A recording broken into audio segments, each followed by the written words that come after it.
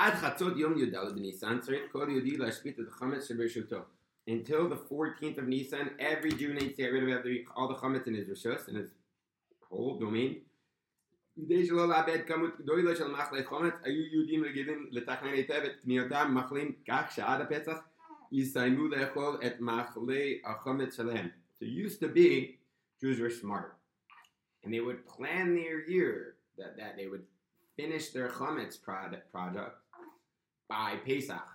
Right? They probably weren't giving too many hamintashim, on Purim. They were giving, getting rid of their chametz already at that point. There was only a little bit of chametz that was left. Kedei lekayem bo mitzvahs biur chametz mahadrin b'sreifa. And then the little bit of left you burn.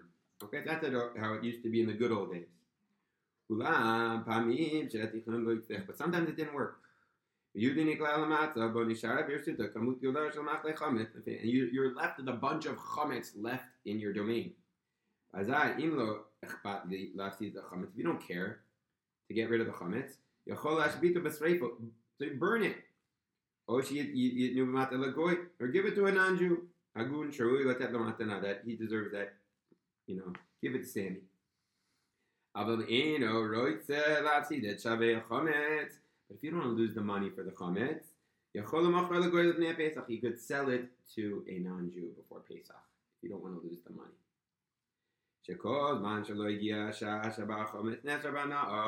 As long as you have not reached the hour when you're not allowed to get pleasure out of chametz, right? On the day of the 14th, you can sell your chametz and get money for it. When does that begin? In the 6th hour of the 14th day. That's when you can't sell your chametz anymore. And until then, you're allowed to sell your chametz.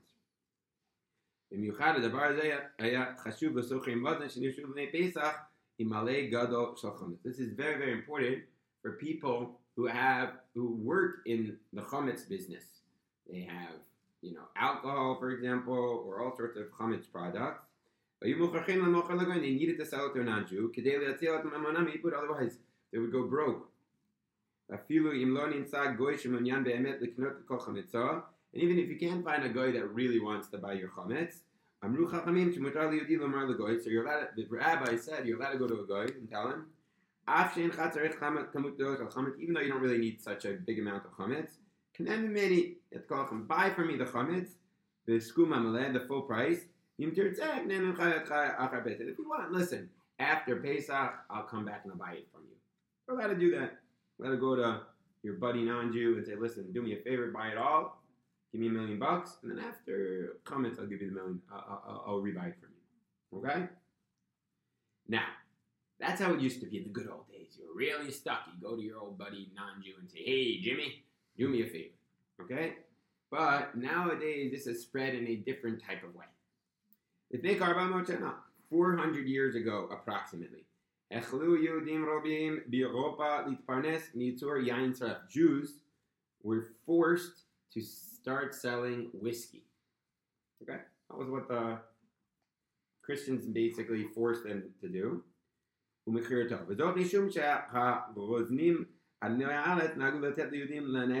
a lot of times, the landlords, the aristocrats would give them the land. And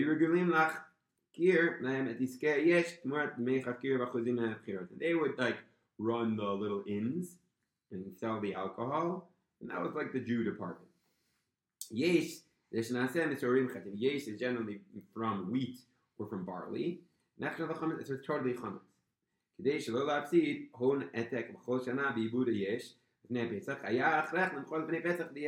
what do they have to do? They have to sell all of their whiskey to the non-Jews before Pesach. And that way they can come back and buy it back after the holiday. The truth is, the rabbi saw that a lot of times people were doing the sale incorrectly. They weren't doing the sale properly, these little village owners. And then there's real big halachic problems. The sale wasn't a real sale. Then the Jew really owns it if it wasn't a real sale. And every hour that he owns that chametz, he's doing an iser midoraita bal yoreh bal yimatzeh. Okay. And even after Pesach, you have to get rid of that chametz that you owned over Pesach. You have to burn it, get rid of it. So the rabbi said, you know what? We're taking charge of the sale to make sure that the chametz is sold properly. The stage 2 is the rabbis get involved in the sale. And once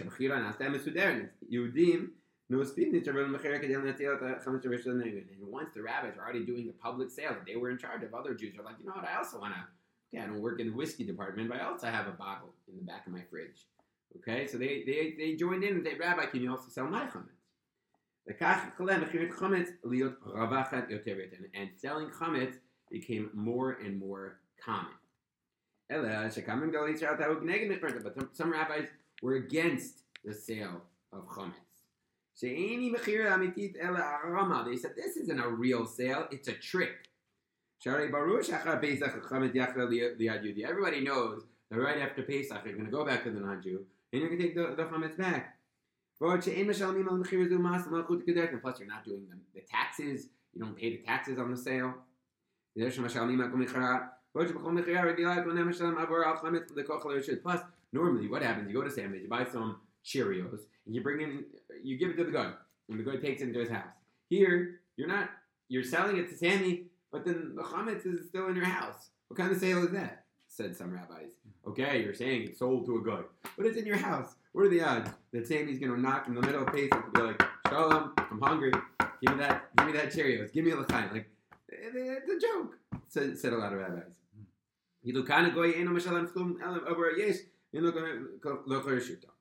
So for all of those reasons, some rabbis were against the sale of chametz. That's a paiskim. However, other paiskim, Rabim kekulam, almost all, most poskim, we can rely nonetheless on the sale. The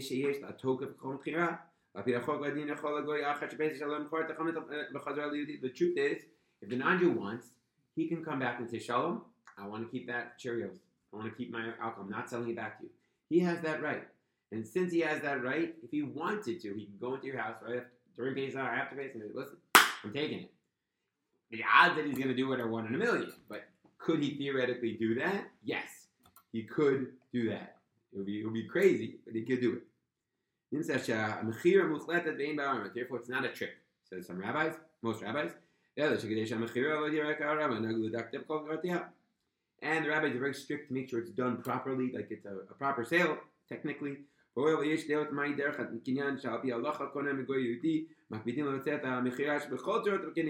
the kinyan, the acquisition, in many different ways to make sure that the goy really owns it.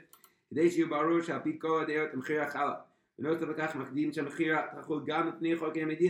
they make sure that also, according to the government, it should count like a mechira. Right? It's the Mishnah Brura and the Be'er Allah. Right, our Rebbe.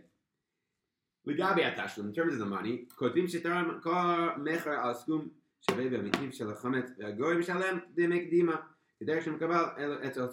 do is they write the full price of the chametz, and the guy buys it for like it's called demei kadima. We do that for apartments a lot of times. You pay a certain amount, a large amount, and you'll pay the rest soon. So that's what the non-Jew does. He pays that. So therefore, it is a valid sale. And then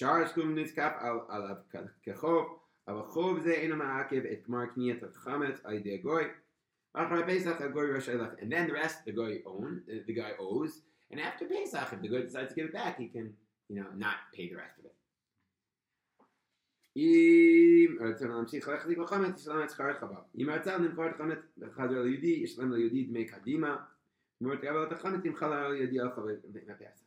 Okay. A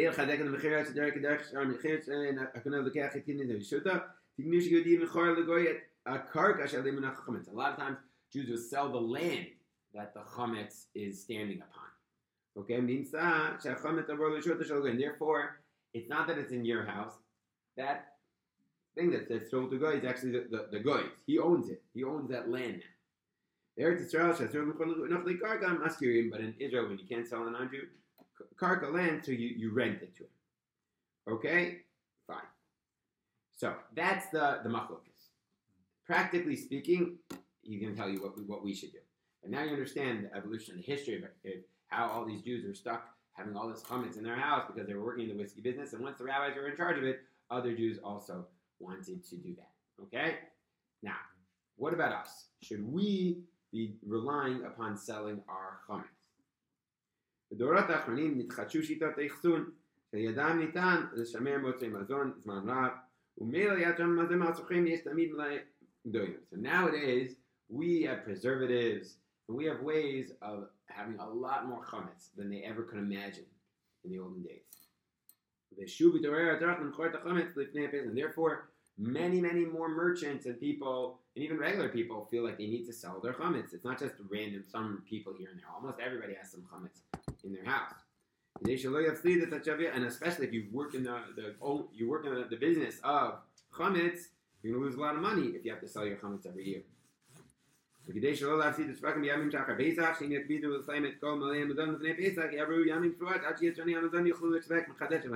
Plus, the truth is, even if you sold all of your chametz before Pesach, then they have to start making new chametz after Pesach. And that's going to take you, I don't know, a week, 2, 3. Imagine you have to start making new whiskey. So then every year you're going to lose tons and tons of money because it takes a month so you can make new chametz and sell it, right? We don't think about it like that, but for a whiskey business, it could be catastrophic. So catastrophic, they would just get out of business. They would just have to make a new business. Therefore, because it's a lot of pain. Therefore, technically, every person can sell their chametz to a goy, to the mechira, that's done to the rabbanut, even a little bit of chametz. A little bit of, a lot of times, soup mix has chametz in it, a little rotev, doesn't matter, a lot or a little, everyone can sell their chametz. But you should know, yesh machmirim, some people are strict, that they don't somech l'chachil, that they don't do mechira. Okay? Because, like we said before, at the end of the day, this whole leniency was built in, but it still looks like a trick. And it was built for people who are going to lose their whole parnasa. But if I lose, I don't know, my 50 shekel whiskey in the back of my fridge, is it going to be terrible for me? It's not the end of the world. So get rid of it. Therefore, yachmir tavo alav baracha. You want to do according to all the rabbis, all the deos. You want to get an extra bracha. Don't sell real chametz, okay? But if you want, if it hurts you, then you can sell even real chametz. But what? Hold on. The final line is the following: at the end of the day, everyone should join in and do a sale of their chametz. Why? Because nowadays there are products which is a suffix if they're really considered chametz or not. Okay? Because they're made of, let's say, 1% chametz. And would a dog really eat that chametz? Let's say it's part of, I don't know, we'll learn about it, but like certain cleaning materials or soap or toothpaste, stuff like that, that it's a big machlokas, as we'll learn, whether it's considered chametz or not. It's quasi-chametz. So that for sure you could sell. Just and then don't use it. That everyone agrees you're allowed to do a mechira. The only question we're discussing is real chametz. When it's 100% chametz. So if you want to be machmir and get rid of your whiskey, so then tavo alecha baracha. And if you want to be lenient and sell the whiskey and use it after Pesach, come to say there are a lot of, most rabbis say that's fine. But when it comes to quasi chametz, like I said, like toothpaste and things like this, and we're not sure if it's considered chametz anyway, then everyone would agree it's good to sell, put it aside for Pesach, and that's why, it's a good idea for everyone to mitzaref in the mechira. Okay? Is that clear? So again, like everything, this is Rav Melamed's opinion. You might find more strict opinions, you might find more lenient opinions, but I always find Rav Melamed to be the middle path, okay, where he tries to present all the opinions and tell you what's lenient, what's strict, and what does he recommend. Bezrat Hashem.